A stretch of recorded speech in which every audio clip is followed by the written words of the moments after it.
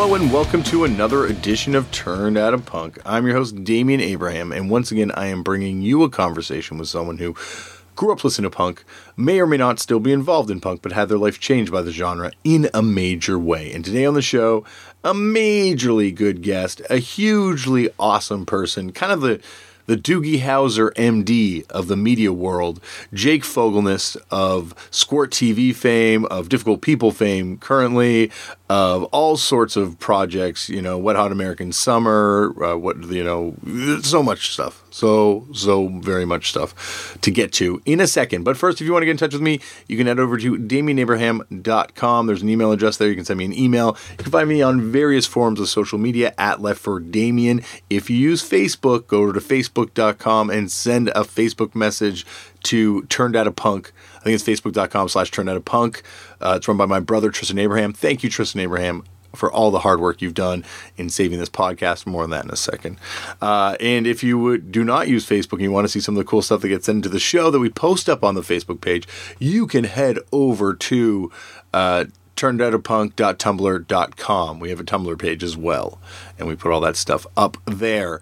If you want to find some of the things that I've done recently, you can go over to youtube.com and look up Vice Canadian Cannabis or Vice Most Violent Wrestling, and you will see some of the projects I've been working on. The latter Most Violent Wrestling project is begat what I'm working on currently, which is the reason this show has been so erratic in its scheduling as of late, which is a wrestling project which will be coming out in the near future. More on that as we get closer to it, but believe me, it's awesome.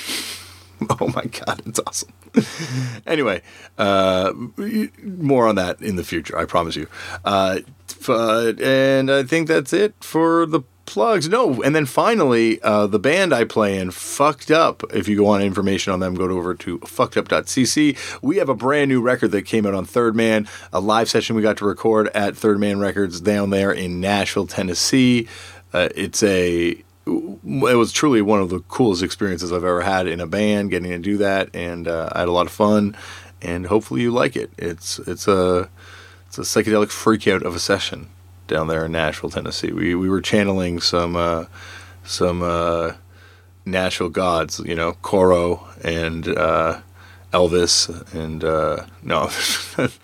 lots of other, I guess that's Memphis with Elvis, right?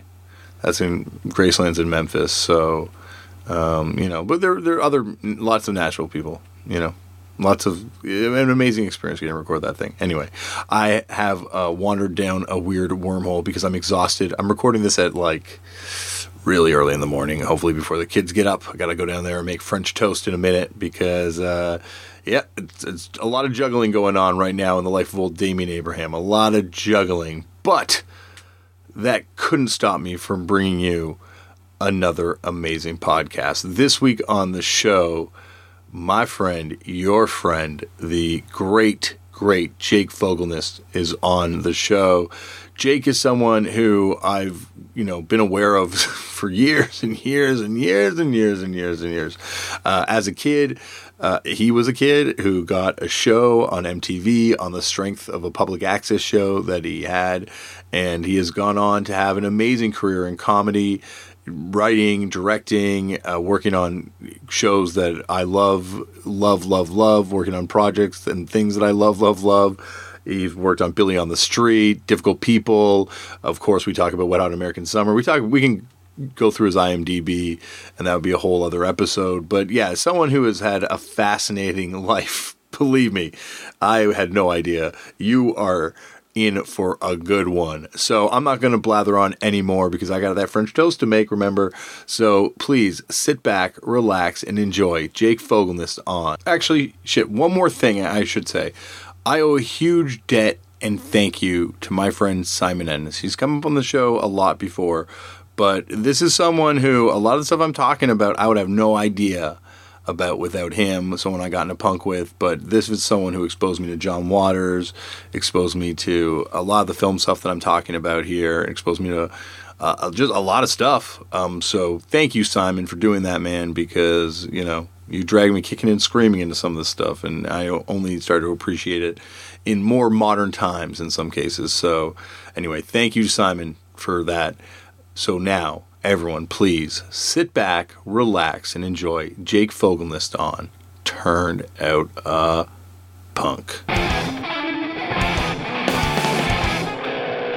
Jake, thank you so much for coming on the show today. Thanks for having me, man. Well, as I was just telling you off air, I'm a big fan of yours, like for a variety of reasons. But like one thing that to me sets you in the pantheon of gods is you were part of one of the greatest films of all time, Wet Hot American Summer.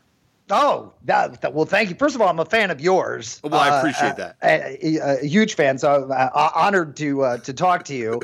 But yes, I'm in the film Wet Hot American Summer for just a few seconds. That's all that matters. That's all that matters, my friend. Like, believe me. Also, like, not to diminish any of your other work and all the stuff you did, like living out every teenager's wildest fantasies, which we'll get to, and like all that stuff. But I think, like, you know, that to me is like. I'm incredibly proud of it, and then, you know, I was able to then go on and as a grown up write for the Netflix Wet Hot American Summer. The first season of it, first day of camp was amazing. It was amazing, Yeah.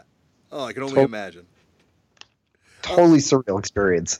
Well, I kind of want to dive into all that later on because I am a big fan of the Netflix series as well. But like, we're not probably going to get to any of that shit because let's be honest, it's Turned Out a Punk. Yes, it's going to move epically slowly, and I want to start it off the way I start them all off, which is Jake. How'd you get into punk? Do you remember the first time you ever came across the genre? Yeah, absolutely. So through a roundabout way, it's because of the Rocky Horror Picture Show. Mm-hmm. When I was about 7 or 8 years old, this is probably I was born in 79, so this is probably 87. I asked my father to take me to see the Rocky Horror Picture Show, and there was just something about it that I didn't know what it was. I gravitated towards a poster. Outside of the A Street Playhouse in New York City, and I was just like, "What's that? I want to do that." And my dad was kind of like, "Well, that starts at midnight, and it's a little," and I'm like, "I want to do that. That's something I want to do." And you know, to my dad's either incredible credit or terrible judgment, he's like, "Okay." And you have to understand, in 1987, you know, Rocky Horror was still kind of a happening thing in the A Street Playhouse. Like, you would hear the sound of like metal hitting the floor and like maybe a balloon deflating, and that's because people were doing whippets in the theater. Everything smelled like pot. It was like, you know, now when I think about going to see Rocky Horror, I'm like, oh, it's a bunch of sexually confused teenagers and They Might Be Giants t-shirts. This was not that there's anything wrong with They Might Be Giants. I'm a huge fan. Well, obviously. I just picked up the first project, The Mundanes, by the members of They Might Be Giants, which is an incredible new wave single. So yeah, I'm a big fan as well. I don't even know that. I got to hear that. That must be incredible. I know. I didn't even know about it too. I just picked it up. But anyway, go back on. I didn't mean to. Yeah, no. So I fell in love with Rocky Horror. Like I just said, this is amazing. Yeah. And then obviously you become a Tim Curry fan through Rocky Horror, and that's where I found the film Times Square when I was about 8 or 9 years old.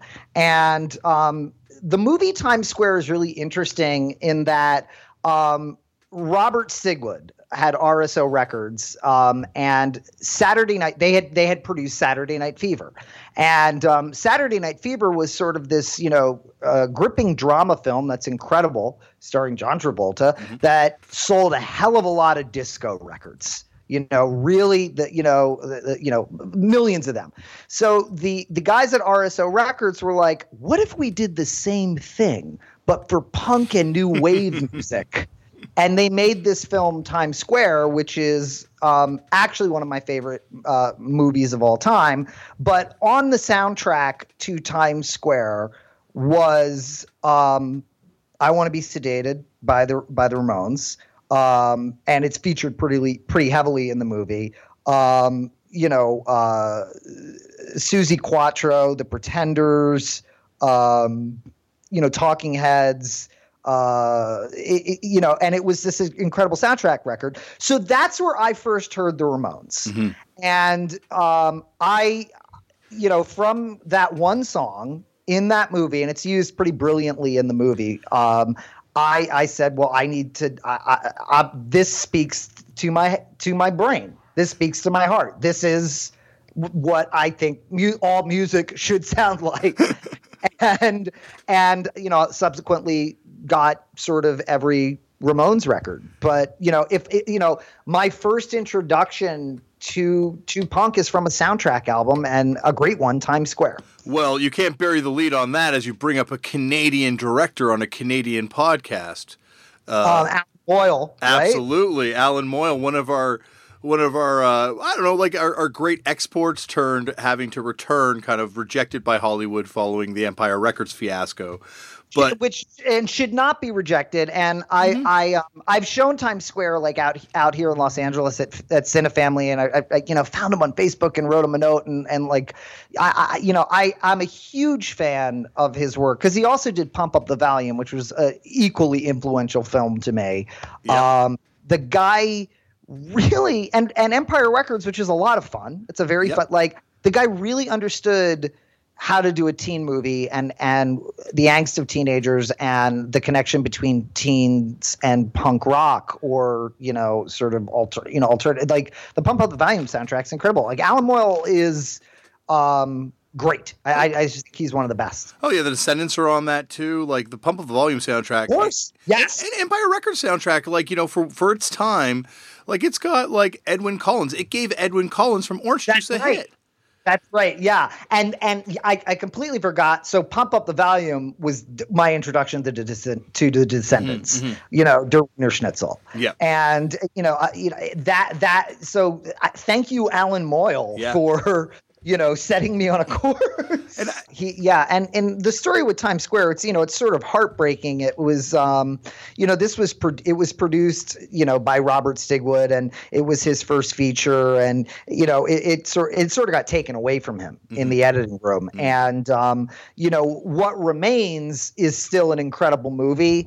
But you can, there's a director's commentary track that he did, I guess in like 2000. The DVD's out of print now. They charge like $100 for it on eBay, but it was like an Anchor Bay one, right? I think. Yes, exactly. It's an Anchor Bay one, but you can get them. You can still get them on eBay and stuff, but they're just expensive. But that has the great commentary track with Alan Moyle and Robin Johnson, who just also. She was incredible in Times Square, and I guess she was signed to this like 2-year exclusive deal to Robert Stigwood, and like it screwed her up. It screwed her up because the movie wasn't successful. But I found on eBay for $30 the other day. I was so excited, a Times Square T-shirt. With like awesome. The RSO films, like it was that. But yes, long story short, that was my introduction to the Ramones, which is I think my introduction to punk, and then from there, everything else. Absolutely. So I guess where do you go? You're obviously crazy young to be kind of getting into this stuff. So where do you kind of go from there? What was like kind of the next sort of records? Were you buying music at the time? Yeah, absolutely. I was absolutely buying music. I think that, that those sort of seeds were planted when I was like 8 or 9. And then probably when I became there was Night Flight, which I used to watch on the USA Network. It was, it was the best. And I love now there is an Apple TV Night Flight channel that you can subscribe to. It's like $3 a month, and it's just old episodes of Night Flight and then a bunch of, other content that they have. But I just sit in my house now and I watch these things, and it was, it was cooler than MTV. So Night Flight, so I have this vague memory of seeing Ladies and Gentlemen, the Fabulous Stains on Night Flight. Very vague. But really when I became They showed that on Night Flight? Did they? Yes. Wow. Yeah. Is that the only place it was screened type thing? It was screened way back when, I mean, yeah. Yeah, well, what had happened was, they had, I mean, and this I've talked extensively about this movie, and the credit that I am, most proud of, forget all the TV or whatever that I've done, is the project assistance Jake Fogelnest credit inside the Ladies and Gentlemen Fabulous Danes DVD, because for years awesome. It wasn't out. Yeah, we had bootlegs at the video stores I worked at. Exactly. Yeah. They played it at the Film Forum for a couple of weeks. Lou Adler turned in this movie, 2 years after they had shot it. And Paramount didn't know what to do with it. So, it went to some art houses and then it ended up on cable. And Night Flight was really one of the places where it was shown. But when I became a teenager, somewhere along the way, probably when I was about 13 or 14, I realized that Devo were more than just Whip It. And I literally don't – I think it was through the We're All Devo video compilation. Maybe I'd rented that or bought a copy of it. I was very lucky that I'm originally from Philadelphia.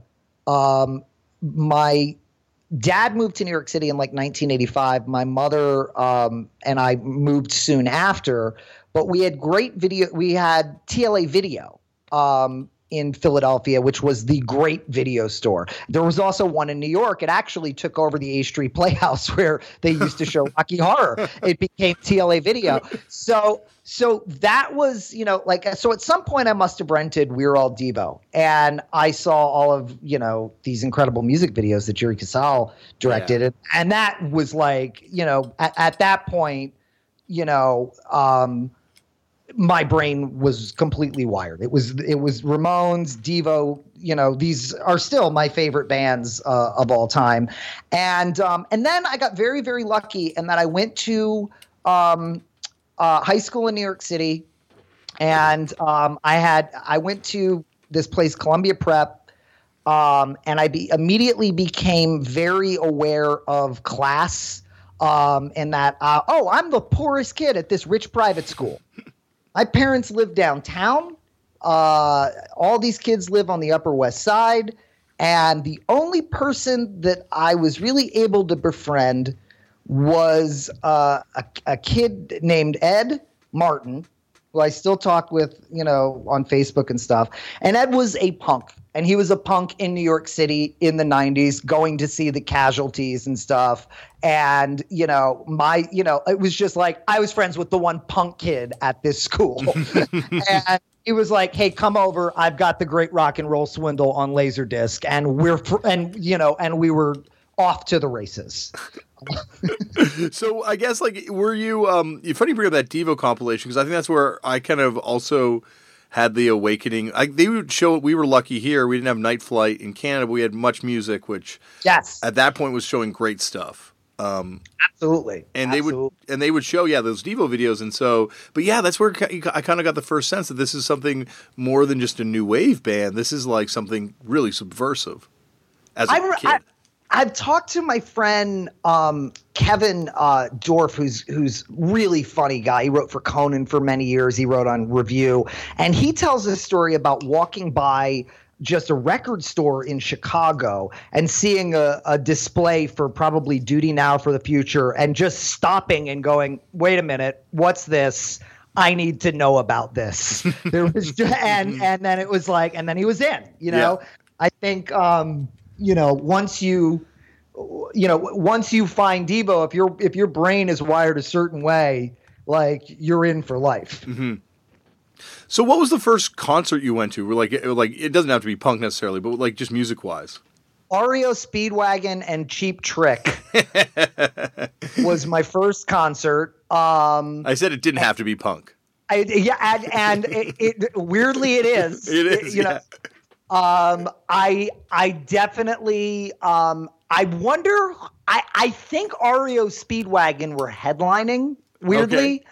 I don't know who, because at that point REO Speedwagon were like huge. Yeah. And this is long after sort of Surrender and Live at Budokan. You know what I mean? So I think it's like, I certainly remember Cheap Trick opening. I wonder how that must have felt. Were you there for Cheap Trick or were you REO Speedwagon? I was there because my father took me. Yeah, exactly. and I don't know. I cannot remember the circumstances as to why, but we had backstage pass. My father's not in show business. My father's not in show business. He was and I don't know what it was. I think it was a friend of a friend. Maybe he was friends with a friend of a concert promoter. And I remember meeting Rick Nielsen. That's awesome. And him giving me a guitar pick, and I'm a little boy. God, I wish I still had it. You know what I mean? Yeah. But I, that was my first concert, and and this was, I guess this must have been 1983, 1984 or something. So I was very, very young, and then.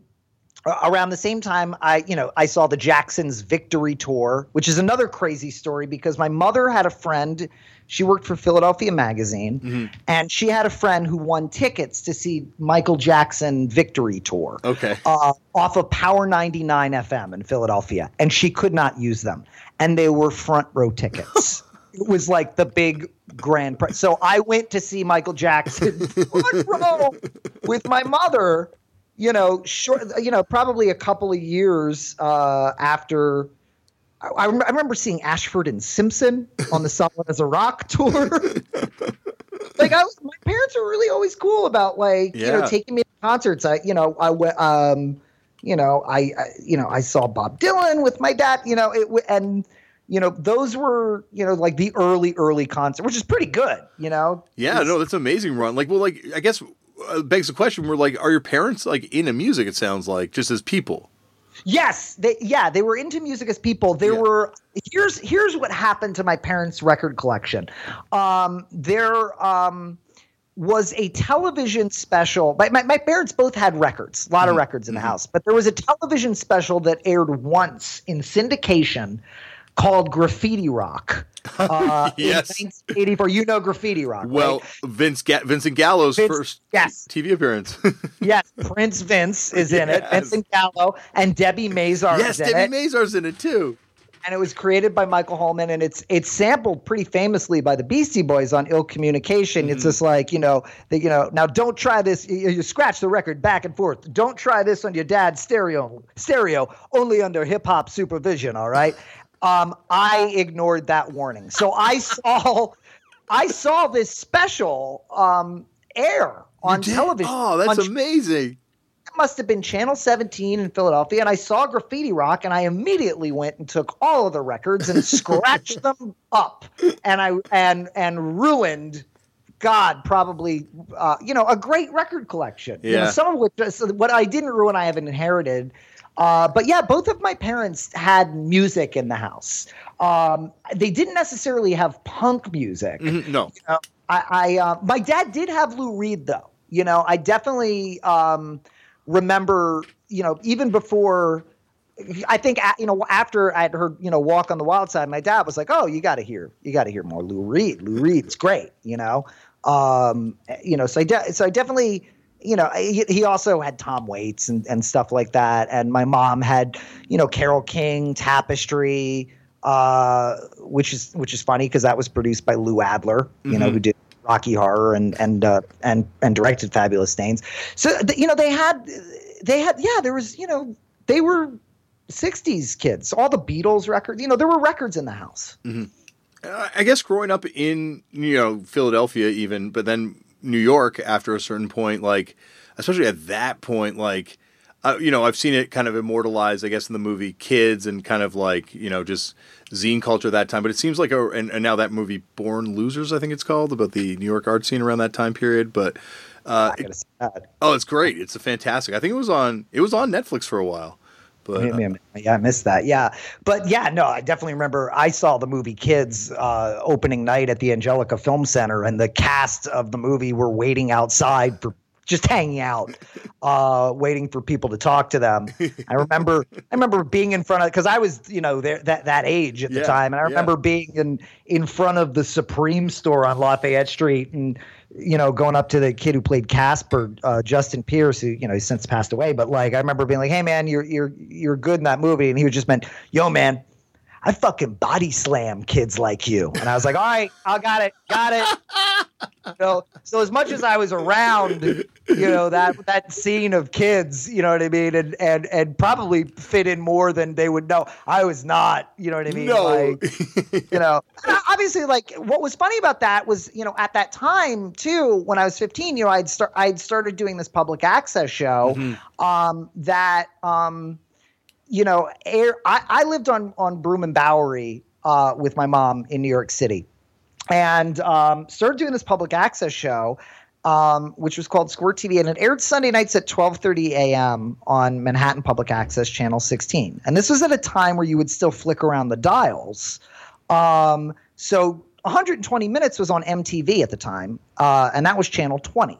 So I think people would flick through the dials, get to Channel 16, see a Devo music video, and then this 15-year-old boy would pop up like, "Hey, what's up? Here, let me talk to you about." So it became sort of this cult phenomenon. But what was interesting about that neighborhood that I lived in, Broome and Bowery, was like there was this store, Liquid Sky, which was like a rave culture store, and Chloe Sevigny worked in there. The X-Girls store would soon be across the street. Kim and Thurston were, living on Lafayette, and they all, like, I just remember getting a call like from Thurston, like, "Hey, we're watching your show right now. What's up?" And like it was like I accidentally found myself smack dab in the middle of sort of 90s New York. At that point probably more indie rock, but born out of punk. Oh, completely. Definitely connected. Yeah. Oh, 100%. Well, it's funny because I want to talk to you about that because also New York public access is just sort of legendary. And I think, how did you get into that world? Because I think that for me as a kid was the fantasy of being you and being like, okay, I'm going to do my public access show and then it's going to get discovered and I'm going to be able to bring my brand of culture to the masses, which, man. Well, I mean, what had happened was cable at my mom's house in Philadelphia was a box, and you had it was like regular TV, and then you would hit a switch and you had HBO, and that was cable. Yeah. So at some point in New York City, like where my dad moved in '85, he got Manhattan cable, and this was like 30 channels, and so it was MTV and everything. But what I immediately clocked into was the public access channels, and I realized, wait a minute, they will give any lunatic a television show if they just fill out the paperwork. So that stuck in my head from when I was a very little kid. I remember watching this show Beyond Vaudeville, which was just this insane talk show, clips of which are on YouTube, and they would have on underdog lady from Howard Stern, but she was just Suzanne Muldowney, it wasn't the underdog lady. Yeah. And Brother Theodore, just seeing this insane and also there was Channel J and Al Goldstein and Midnight Blue. It just was it couldn't have been more, and Robin Bird. It was just it was pornography. It was, it was just ultimate counterculture. And it stuck with me. So when I did finally move with my mom, I said, I was, when I got to be about 14, I was like, I want a public access show. And they're like, sure, whatever. They filled out paperwork. I signed a parental consent form, and I just started making this show out of my bedroom. And it became what it became. But it was really, born out of just sort of these seeds that were planted by Beyond Vaudeville and the idea that anybody could do a public access show, which I think the other thing that was really important to me, and I think is sort of punk adjacent, was John Waters. At that great video store, TLA Video, and then also Kim's Video in New York. I saw all the John Waters films. My father, I remember my father showing me Pink Flamingos and fast forwarding through certain parts of it, which, you know, and I've said this before, but I think it really is important to state, like, you know, in that movie, you know, two hippies, you know, fuck a chicken to death. And that's pretty, you know, crazy as it is. But that on fast forward, I think it might even be worse. You know, that's true. But John Waters, those John Waters movies were so important to me because it said to me, oh my God, if this guy's making a movie with his, you know, crazy friends in Baltimore that are so out there and so outrageous, then I could do that. You know, like if this counts as a movie, I can make a movie. And I wrote John Waters a fan letter at like 8 years old, and he called me. Where'd you get his address? Like, how'd you feel? Like, that's amazing at 8 years old to kind of like. There was. I'll tell you exactly how. There was a kid that I went to grammar school with. Yeah. Whose uncle was a movie producer named Barry Shills. Barry Shills produced Vampire's Kiss. He had worked on that movie, The Stuff. Do you remember that movie, The Stuff? Yeah, absolutely. Great movie. Were you eating it, or is it eating you? Yeah, absolutely. So this was like, you know, like some sort of, he had some involvement with that. And he was friendly with Mink Stoll. So Mink, I gave this letter to Barry to give to Mink. It got to John. John called me. That is so awesome. Yeah, and what's really amazing is he just did he did a Christmas show out here in Los Angeles, and I went to see it, and I was with Andy Richter and Sarah Thayer afterwards we went to say hello to John Waters, and I was like, "Do you remember me?"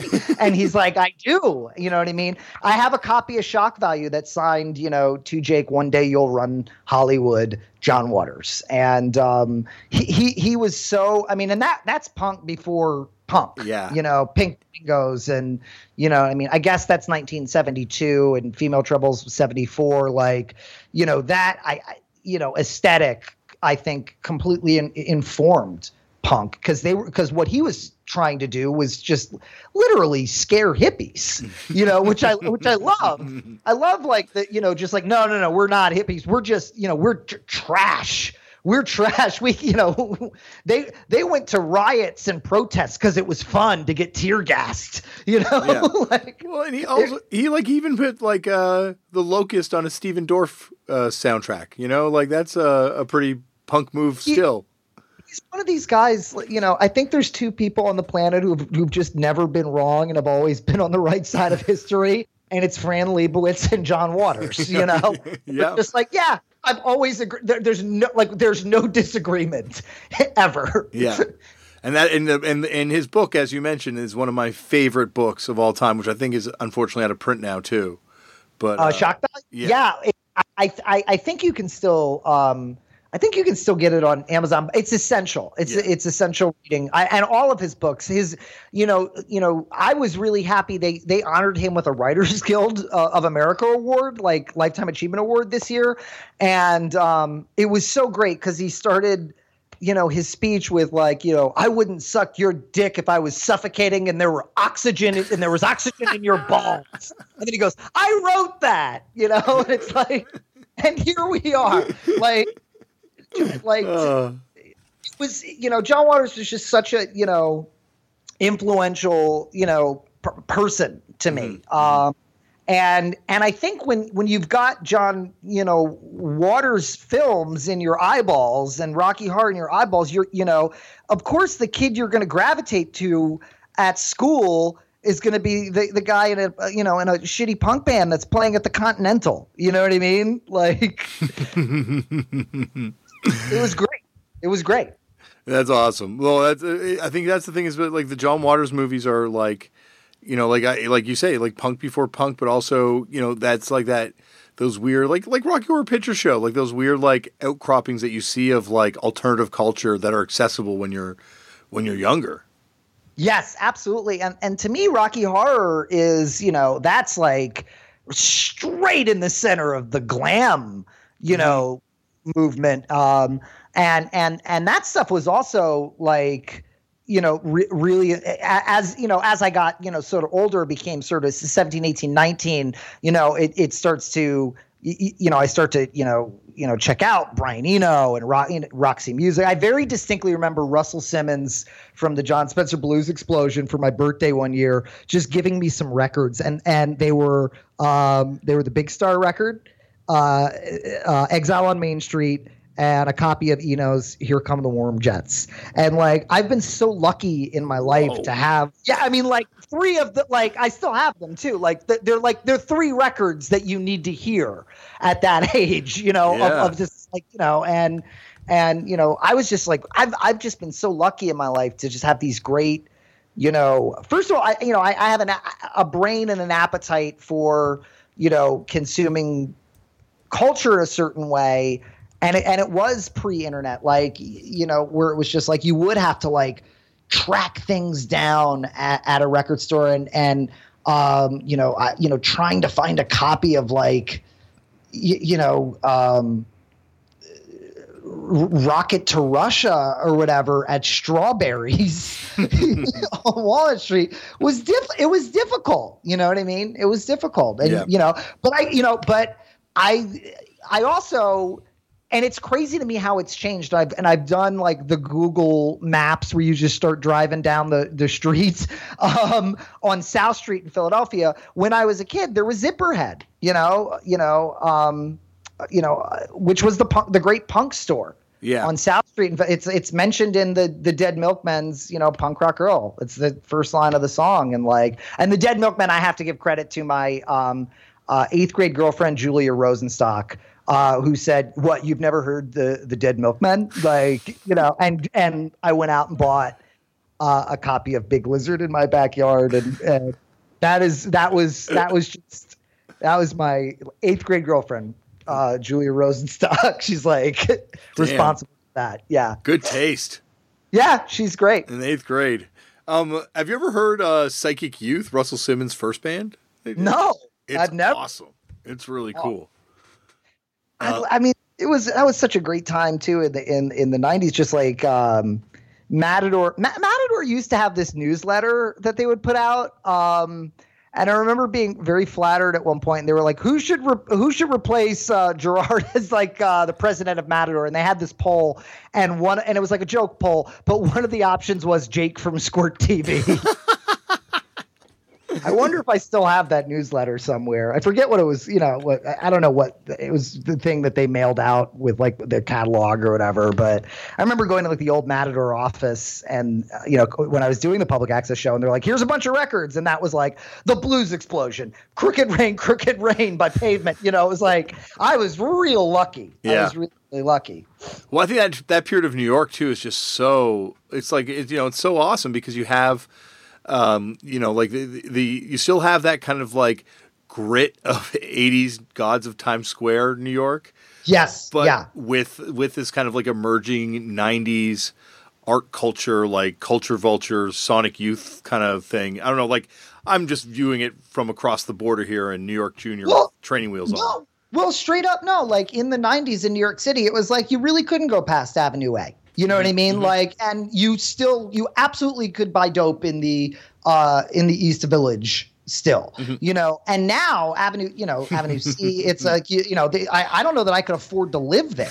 You know what I mean? No. Like it was the end of, and that's the thing about New York City is that it's always changing and it's always evolving, and there's still, great, punk and DIY stuff, and, but it's not on the island of Manhattan really. Yeah. It's in Brooklyn and Queens and other places. And, because now Manhattan is, just finance people and everything. I feel very fortunate to have grown up in the time that I did, sort of born in 79. So I did get to see New York City in the 80s. And I do remember Times Square, the actual Times Square, as being really scary and kind of disgusting. I obviously was too young to go into any of the theaters. But there was an energy around that. And then, by the time I was, 15 in New York City, and it was the 90s, that it all wasn't fixed yet. it all wasn't fixed yet. It was still, it was still there was still trouble. Yeah. Yeah. It just feels like, and I guess like, like you bring up that Matador thing, like that to me is like, and this is coming from a Matador artist not in this period, but that to me is the perfect period of Matador too. Like you mentioned those records, like talk about a storied run of albums coming out from one label. It was crazy. And Clay Tarver, who is now a producer writer on Silicon Valley, co-EP there. He directed the "What's Up Matador," Yeah. video. Yeah. It's really interesting. Like, and was in Chavez. You know what I mean? Oh, he was in Chavez too. Clay was in, Clay was in Chavez and stuff. He was my neighbor until very recently. He just moved, but we lived across the hall from each other in Los Angeles. But I hadn't seen him in years, and it was just an interesting time to be a teenager. Mm-hmm. And that there were, still, and it was very funny to me. I remember when Other Music, the music store, which is now since closed, I remember when that opened, it was across the street from Tower Records. And I was like, that's crazy. Or who would open up a record store next to Tower Records? And man, did Other Music last so many years longer than Tower Records did. Yeah, rest in peace though. But yeah, you're right. Both important stores, you know what I mean? But it was a time where, I remember, going into, Other Music, and they were playing Jacques Dutronc on the, stereo, and having to go up to there's nothing worse than having to go up. And they love it when you do, when you have to go up to the clerk and go, hey, what's this? And to the credit, Other Music, like, oh, this was Jacques Dutronc. It's right over there. And I was like, oh, cool, thanks. And you just buy it, know? Yeah. But, I to have that culture, I mean, like, I wouldn't trade it for now, where I'm able to access everything at once. Like it's great. I don't know if it's great monetarily. Obviously, I have so many friends now that are in real big bands that have jobs. You know what I mean? Like just have jobs. Mm-hmm. And it's just like, wait a minute, like I played you on the radio. It's like, yeah, because the option is to tour or die at mm-hmm. At this point, but. So, I love the access to the internet, but I am very, there is something about having to dig for stuff that was fun, and that was all built out of that great sort of like, I think it's in the American Hardcore documentary where you have Ian MacKaye sort of, talk about how they used to tour and how they just did, set up that circuit themselves. Yep. Like, I see sort of, like I think that extended to you. You mentioned zines. There was a great store called See Here it moved to St. Mark's Place, but it was in the East Village, and I remember going there and buying zines like Murder Can Be Fun, and the research books and.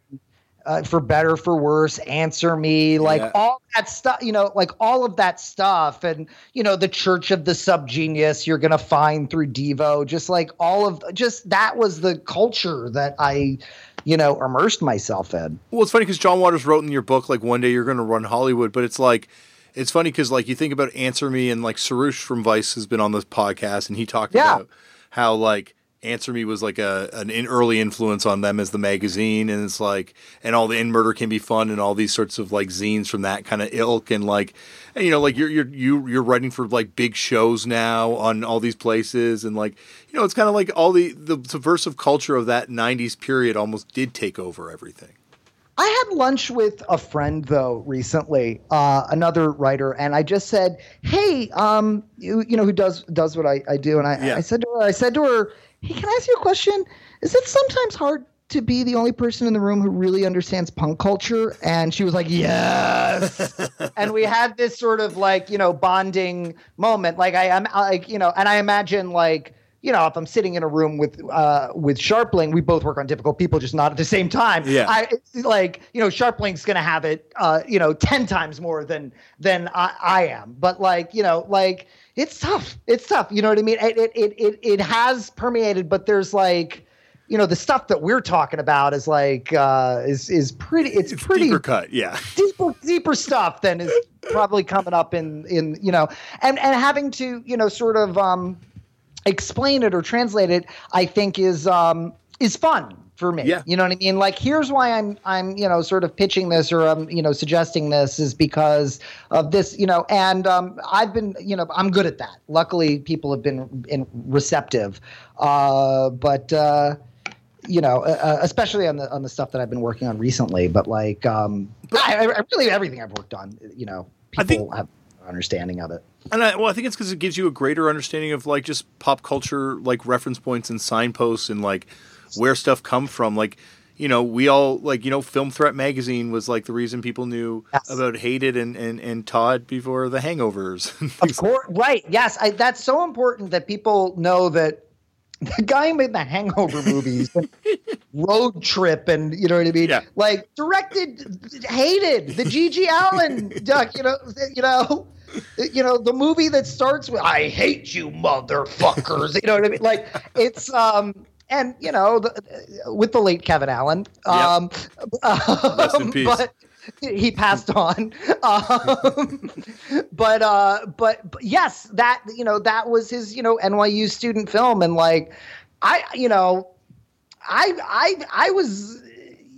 I remember getting like the VHS tapes of like those last G.G. Allen shows and stuff, like, and then at the same time buying like that there was this VHS culture too. It's like I don't know who it was that gave me a copy of Heavy Metal Parking Lot, but I got it. I truly don't remember. I was trying because I showed it to somebody for the first time the other day, and that's the greatest thing ever. If somebody's never seen Heavy Metal Parking Lot, showing it to them for the first time, which I just pulled it up on YouTube, like. Yep.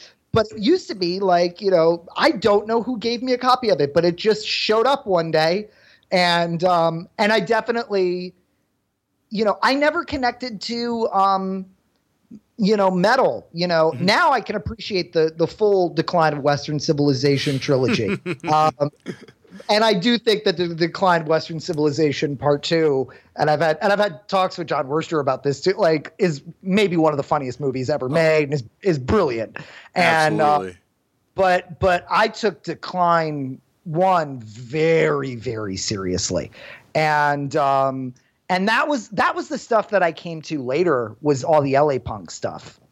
And I also think that in 1996, and this is funny because Please Kill Me was published. Mm-hmm. Was it 96 or somewhere around there, 95? No, I think it's the anniversary this year, so I think it was like 96 or something. So that became like that became a Bible. Yeah. You know what I mean? That became a Bible. And what was really funny is my father's at the time, again, it's just strange, it's strange because my dad is not a punk dude and he's not in the music industry, but he ended up meeting and dating for a while Legs' ex-wife, Legs McNeil's ex-wife. So one day I get a call from my dad. He's like, "Oh, I'm over at my friend with Jillian McCain and Legs McNeil." And I said, "Excuse me, you're where? You're where? Where right now?" I said, "I'm coming over." And then meeting and then that's how I met Legs, and Legs and I chat from time to time, and he was he's Legs McNeil. Yeah. I had one Thanksgiving with him at Jillian's house with my dad and Legs, and Danny Fields was there, and it was like, oh, let's just ask Danny Fields a bunch of questions, like it was, Legs when CB's was closing, taking us to that final Dead Boys show. Like, wow. I've been so goddamn lucky that like in my life, like I've been able to, meet these my favorite bands, you know what I mean, like my favorite, I have a couple of Ramones stories. I interviewed Joey on Squirt TV when we were doing a pilot for MTV. I went to interview him at the Academy. Okay. which does not exist anymore. I don't even, it was somewhere in Midtown, and it was on that final Ramones tour. So I interviewed Joey, and then he came up to K-Rock a couple times when I was working there. But my best Joey Ramone story is that I was in a cab, sitting in the backseat of a cab on 11th Street and 3rd Avenue, and all of a sudden the cab door opens, and a guy gets in and goes, "Excuse me, can you take me to 49th Street and 7th Avenue, please?" And I go, hey man, someone's in here. He's like, "Oh, I'm sorry, I didn't see you." And I'm like, "That's all right. See you, man. Bye, Joey." And it was Joey. Joey Ramone just did not look, I'm small, so I was probably crouched down, but it was pretty surreal to have Joey Ramone get in the cab, because he was around, it was in the 90s, he was around. And Marky, I made a sketch with my friend Alex Scordelis, also writes on Difficult People. Just wrote a sketch for Marky Ramone to be in, and he was like, "Do you want to direct Marky?" I was like, "Yes, whatever." I didn't even let him finish the sentence. Did you bring up Worcester to him by any chance? No, you know what? I didn't. I wonder. I know that I've seen. I feel like I've talked to Worcester about that. I think they've met since then. They must have. Yeah, no, I'm sure they have. I know I've seen a photo. So Marky's really nice. Yeah, he would be around at Sirius too. And Dust is sick. Yeah, and then even the Sex Pistols, Steve Jones. I directed a King Tuff music video.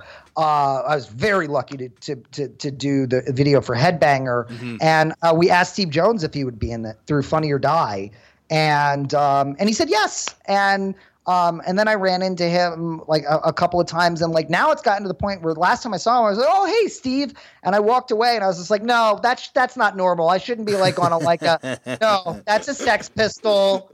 I should not be "Hey, what's up?" It's no big deal. That's Steve Jones Exactly. from the Sex Pistols. You're not. You know what I mean? Just keep it in perspective here. Yeah. No, I could well imagine. He's someone that I've never met, but I talked to him one time. I did an interview on MTV, and he was on a call for an interview. And they're like, "Damien, do you have any questions for Steve Jones?" And I asked him about some random 7-inch that he played on, and I feel like I got a great conversation in me waiting for one day that I'm going to punch the shit out of him with. He's great. Oh. I mean, he's great. His book is tremendous. Amazing. Great book. Couldn't put it down. It's just a perfect, and he's a broadcaster. So he just knows how to talk. You know what I mean? Mm-hmm. He's just funny. He's a funny dude. But the LA punk scene, and it's really sad because, Please Kill Me, which was sort of the Bible of everything. The companion LA book, We Got the Neutron Bomb. So Brendan Mullen, who ran The Mask in LA, he passed away. But then my friend Mark Spitz wrote that. One of many things that Mark Spitz wrote. He was an incredible journalist for Spin, and he also was a playwright, and he just passed away very recently, a couple of weeks ago. But he, with Brendan Mullen, wrote We Got the Neutron Bomb, which is the LA, version of Please Kill Me. So that's, X and the Germs and the Screamers and that stuff I got into later. In the late 90s, I got a copy of GI or something, or they had reissued it. Rhino did it. Yeah, Rhino did a reissue of the Germs complete discography, and I really love the Germs. Yeah, I just really loved the Germs and had known them from Decline of Western Civilization, but then just I had Don Bowles on my have you talked to Don Bowles? That's a guy who can also talk forever. Oh, absolutely. I have this as of unreleased project that I did where I took him and Steve Albini to Roscoe's Chicken and Waffles for breakfast. Perfect. Yes. I don't know why you're on the phone with me, and you should be finishing that. Believe me, it's not. It's out of my hands now. It is in other people's hands. But that sounds incredible. Yeah, it definitely is. It was an experience to remember. Do you know? This is just a little off topic, but Don Bowles hung out with the Manson family.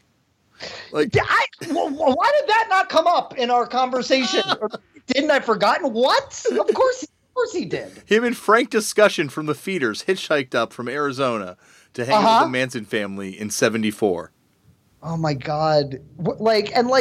In '74, because they were still pretty active. Just after Squeaky tried to kill. Just after Squeaky, I'm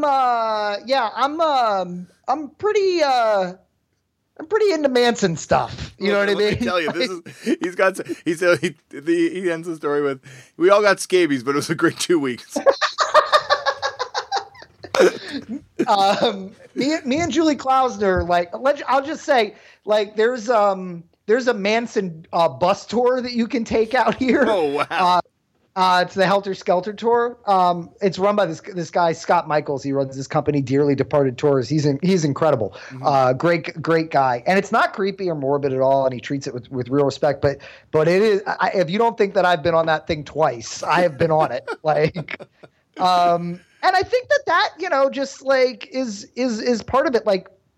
John Waters, of course, has written extensively about his friendship with, Leslie Van Houten. Mm-hmm. And in multiple Maniacs, the Manson family hadn't been caught yet. And while they were filming it, they make references as what about Sharon Tate? Do you remember what happened that night? Because I do. And they were taking credit as they're making multiple Maniacs in 1969, taking credit for the Sharon Tate murders. And then, Pink Flamingos is dedicated to, he's since sort of, dialed back on that. And he has written extensively about Leslie Van Houten and friendship. And no one's been more involved in sort of prison reform than John Waters. Mm-hmm. But there is this sort of punk connection to Manson and serial. I mean, and then there's also Axl Rose, I guess, wearing a Charles Manson T-shirt and covering, which is a bummer, but I think you're right, because it goes back to the Sonic Youth Raymond Pettibon films that they would make with Charles Manson references all over it, and that's where I kind of was first oh, Charles Manson, even more than I think Axl Rose. Yeah, I think that me too. I think you just, is it just required reading in 8th grade that you read Helter Skelter, or is it just for guys like us? I just feel like it just, at some point you end up reading Helter Skelter and then watching the bad TV movie that is actually kind of great. Yep. And, but the best book about him is the Jeff Gwynne book. It's just called Manson. It's got a yellow cover. That is to me now the definitive book. That's the one that came out 2 years ago, I guess, 3 years ago. Yeah, a couple of years ago. That Julie Klausner talked to the author. When she was doing her podcast regularly, and it's incredible. Because it really paints the picture of just he's released into the Haight-Ashbury on the week that everybody runs out of pot. There's a pot shortage, so everybody's taking speed, and just what bad timing. Yeah. People are looking for a guru, and the whole thing could have been avoided if they just gave him a record deal, Yeah. No, that's the other thing that comes across in that book. I also think the other one that was great is Ed Saunders from the Fugs Garbage People did that one. God, I remember being at Thule Kupferberg's house for some reason, and I have no idea why. Just that was again New York City 90s, and Thule had a public access show, which was just him literally put a video camera on himself, and it was just I forget what it was called, but it was just Thule Kupferberg just for nonstop ranting for 30 minutes, and I'd watch it. And then probably through public access somehow I ended up at Thule Kupferberg's house, for an afternoon. Was there that brings up a great question, because you're your public access mission and vibe is different than probably a lot of other people on these shows around you. Was there a public access scene that you were kind of a part of, in the same way that you would have a community radio station? There kind of was, actually. Yeah, there were. There was a guy who had a show called Mad Dog's House of Young Lust. Okay. And it was literally just, I think he worked a pretty straight job, so he put a bandana and sunglasses on to hide his identity. And his show, I used to watch his show, and that's what hit me to really hit me to The Residents. Mm-hmm. First through Penn and Teller, being a Penn and Teller fan. I became aware of the Residents, and then through this guy Mad Dog, who used like the Residents music in his show, and I don't even remember what his show was. It was but then there was like all these call-in shows, and everybody would call each other's shows.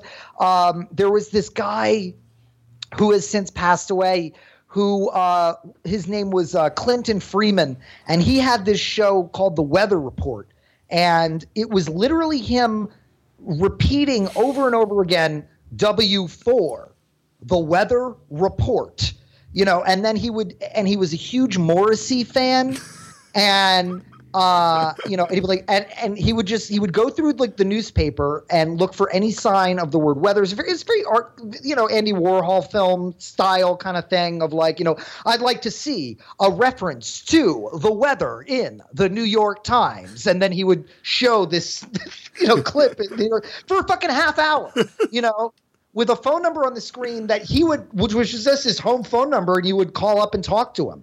But he didn't get along with Mad Dog, and like there was like a scene. The person who I think really embraced it was Gethard, was Chris Gethard. Yeah. And I'm very, very much like Chris Gethard. Is like, I was adjacent to like the public access scene, but I was very much doing my own thing. Yeah. So if like Gethard,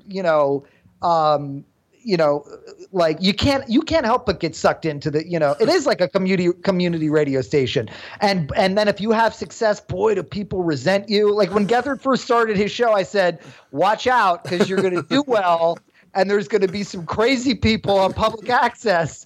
And man, he's got emails that are crazy, that he could publish as a book, of just like, because it's supposed to, when public access was started, it was supposed to be for the community. Mm-hmm. They didn't know that it was going to be Al Goldstein screaming at its ex-wives, or like Robin Bird having strippers on, Gethard, the show that used to follow Gethard, he said it was just a guy. It was a guy who would have women in thongs just kind of twerk, and then every once in a while he would shove a dollar bill in thong and smile at the camera, and that was Gethard was his lead-in,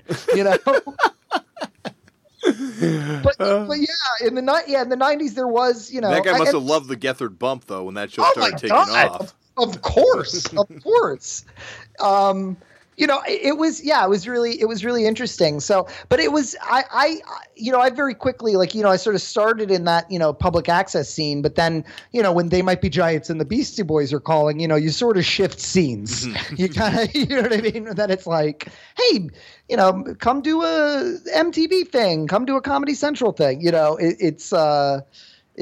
was, but I have such a soft spot in my heart. The guy who does, took over Gethard's slot, Brett Davis, does a show called The Special Without Brett Davis. They do some really funny stuff on public access. I will do anybody's public access thing when I'm in New York City. I'm just, I feel, bonded to that for life. Well, that's awesome, because I do think it's like, I guess YouTube is obviously the most logical inheritor of it, but yeah, we never had it really in Canada. We had like Rogers, which was very strict. Right. Yes. Yeah. And I guess Tom Green was like the big breakout from public access in Canada, but it's still like we didn't really have we didn't have people twerking in thongs with money being put into it. And there was stuff that was even years before me, like, Glenn O'Brien's TV Party, people really taking advantage of, the fact that you could, those shows that Glenn O'Brien did were amazing. Mm-hmm. I mean, and his co-host was Chris Stein. So Blondie would be on. He was in Jean-Michel Basquiat, and it was like a real. That was like a real scene. And they've released those, and there's a great documentary about it. And then he wrote for Interview magazine. Now he's like a very I think he's like a style guy for GQ, and he's Glenn O'Brien. He's like but that was New York City creative types using the resources that were available to them. And I think that, yes, now because of the internet, I think now it takes real commitment to your crazy to do a public access show. And I've talked about that with Gethard, like to go and fill out paperwork to like get certified to use the equipment at the studios, whereas you could just upload a video. Like it takes like you want to be on television. Yeah. Yeah, you're committed to the format. You're committed to the format of television, and I think it's important, and I think that it should still be there because I think it's a great educational tool. And I'm worried about what becomes of public access in New York City. And they do live stream it. You can live stream all of Manhattan cable access online. That's how Gethard's show, found sort of a nationwide audience before it moved to Fusion. And now what I was doing was essentially I was a YouTuber, vlogger or whatever. But it was 1994. And we didn't have email. We had just started emailing. There, I remember going to an NYU lab and somebody showing me the Beastie Boys website. In 1995. Well, I think you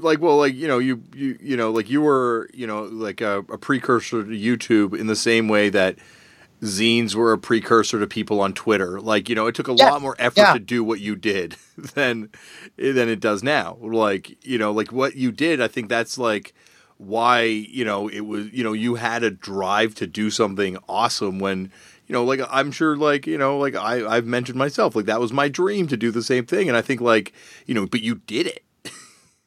Yeah, and it was also then doing it on my own terms because when I did sort of move the show to MTV and I was it was a really interesting time at MTV 1996. It was all the executives that had put Nirvana on the air were still there and it was really, I was insistent, no, we're still going to film this in my bedroom. We can't and now I look back and I go, that's insane. Nobody could tell. That's just a logistical nightmare. But it was very important to me that we not change because of that joke in the movie Wayne's World where they rebuilt his basement. I said, I'm not going to do that. They're going to make fun of it. Yeah. You know what I mean? And of course, by the time if you tell a 15, 16-year-old kid, look, there's a budget to redo your bedroom for MTV, that kid's going to redo his bedroom. So by the time I got done with it, it looked like a set anyway. So who cares? But that's how I wanted it to be, but it was really filmed in my bedroom and just, doing things on your own terms is, still, is something that I've been, missing, although I've been very, very lucky in the networks and projects that I've worked on in television. We've been pretty well left alone, the more money you get paid for something, the more somebody's gonna have opinions and stuff. Mm-hmm. So there, there's a huge part of me right now that's just just give me how much should Pink Flamingos cost $2,000. Okay, what's the equivalent of that today? That's what I want, and I'll make some weird movie, and that's it. Don't give me anything else and more than that. But then there's also part of me that's why don't you get to work on the $30 million studio comedy that you could sell? You know what I mean? It's sort of it's a delicate balance. We all have that Ian MacKaye sitting on the shoulder constantly. Yeah, a little bit, but it's. I don't know who coined the term, some friend, but just you don't want to have too much of that punk rock damage. No, you gotta eat. Yeah. I'm not trying to get rich. Look, I want to be comfortable. You know what I mean? I like a nice. I like to be able to nice things every once in a while. But I you know what I mean? I want to be able to donate to things. But I don't. You know what I mean? Make a movie for $140 million Transformers or something. It's never going to be. That was never in the cards for me in the first place. Yeah, exactly. You know what I mean? Nothing. If I ever do anything that is that big, it's completely by accident. How John Waters had Hairspray. Well, I keep hoping you're going to get your Hairspray, buddy. Don't worry, Jake. This has been incredible, man. We didn't get very far at all in your life, though. No, but my life is been talked about. What's not been talked about is this stuff, which is, it's so important. And I've listened to this show, and it's so, to me, it's just so interesting to hear how, the counterculture affected people and how they brought it into their art. And I think it's a great show, and you're just the coolest. So thank you, man. This has been a blast. Well, Jake, as one fellow fought to another, I really do appreciate that, man. As I said off the top, huge fan of your work, and this has been amazing. Come back for a part 2 sometime, please. Yeah, absolutely. Awesome. Absolutely. Get off my phone.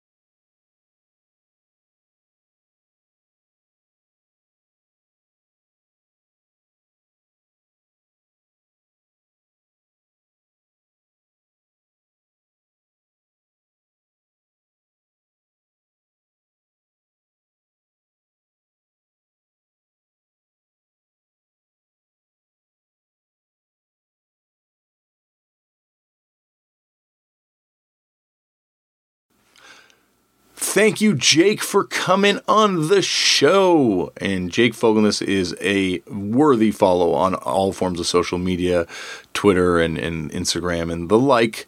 And he has, a lot of cool punk references on there. A worthy follow for all of us, as I say. Next week on the show, and I guess Jake's going to be back for a part 2. He promised it. And check out all the stuff he works on. As I say, Difficult People. We talked about Billy on the Street. We didn't talk about it on the show. I wish I had talked to him about it on the show. But that's what part 2s are for. Wet Hot American Summer, as I say, Difficult People. Tons of stuff. He's worked on a multitude of hilarious comedy projects over the years and great videos. And anyway, as I say, an IMDb page review could be an entire episode unto itself. But we have to move on because we are moving on to the future. So the future is I'm going back to Mexico to shoot some more of this show. But I will be back next week with an incredible episode. Next week on the show, someone that I think really speaks to the effect of a lot of the ethos and ideology of punk rock and where people who are into it are able to take it and apply it to the worlds that they're interested in or the worlds that they're in and affect or, hopefully, cause some sort of change. And this is someone who definitely did in her industry. Next week on the show, Joanna Angel, owner of BurningAngel.com. And this is one of the best turned out of punks ever. I swear, I'm on a hot streak again. There's never not a hot streak for the show. Not because of me, because these guests are awesome and these stories are awesome. And next week is certainly no exception. Next week on the show, Joanna talks about how, the effects of DIY punk, and it's really DIY punk. We get into all this stuff on the show, led her to where she is now. And it's an incredible episode because this is someone who connects a lot of different worlds, and it's great. It's really awesome. And if you're worried like, I'm not a big porn fan, I don't want to, it's turned out of punk. So it's only about punk music, really. But she is one of the funniest, coolest guests I've had on the show. And this is one of the coolest episodes I've gotten to do. So that is next week on the program. Thank you, everyone, for listening, and I will see you next week. Oh, remember, go out there and make your own culture. Anyone can do this. And sometimes you find yourself in crazy situations because of it. So just go out there and do this because, I'm making a TV show about professional wrestling, and I'm playing in a band that just put out a live record on Third Man. And I assure you there are many people out there that never thought that would happen, myself included. And so please go out there and make your own culture and believe in it, and you never know what's going to happen. I love you all, and thank you very much for listening. And stay safe. See you next week.